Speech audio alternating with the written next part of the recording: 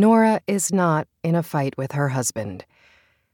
She thinks about the phrasing conjured here, in a fight, an idiosyncratic idiom dredged from her middle school years, and with it a vision of long-sleeved Hollister t-shirts, chopsticks through buns, and I'm not speaking to you this week.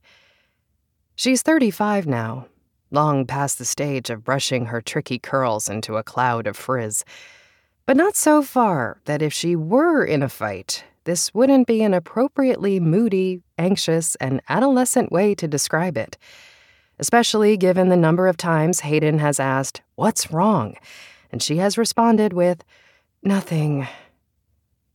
Nothing is what you say when to say everything would be ridiculous. She's being a drama queen, that's the term for it, but only in her head where it doesn't really count. At a stoplight, they sit in their different silences, hers brooding, his oblivious. She's a passenger in her own SUV, Hayden the driver, as she prefers, even though, with a seat pushed way back to accommodate a thick-set former rugby player, it jacks with her settings.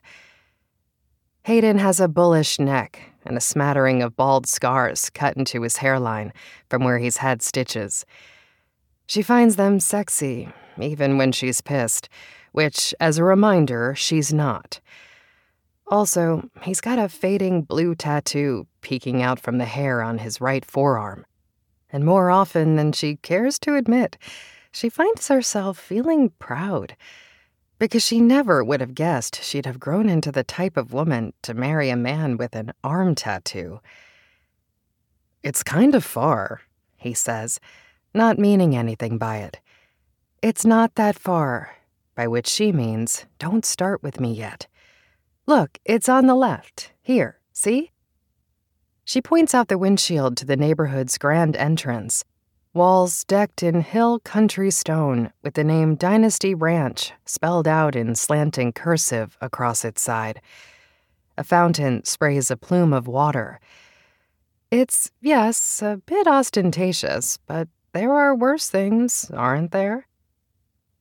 Dynasty Ranch is an enclave community 10 minutes outside of Austin's city limits, nestled into a land of self-serve frozen yogurt shops, movie theaters with enormous reclining seats, and chain Mexican food restaurants that all boast kids' playscapes.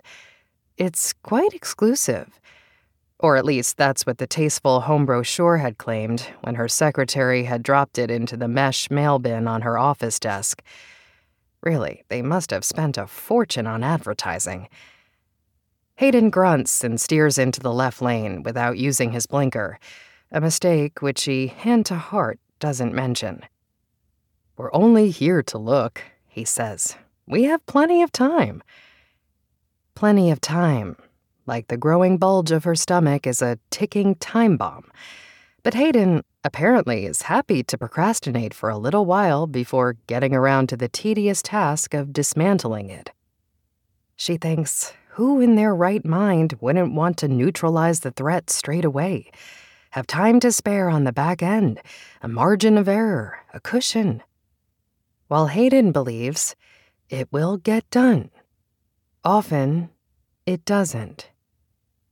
He will take out the trash later, do the dishes later, clear the table later. She waits, she bides time, she goes with the flow, and her world goes kablooey. It's happened before, and before, and before, and before. It will get done. But the part that he leaves out is that he'll have nothing to do with the doing.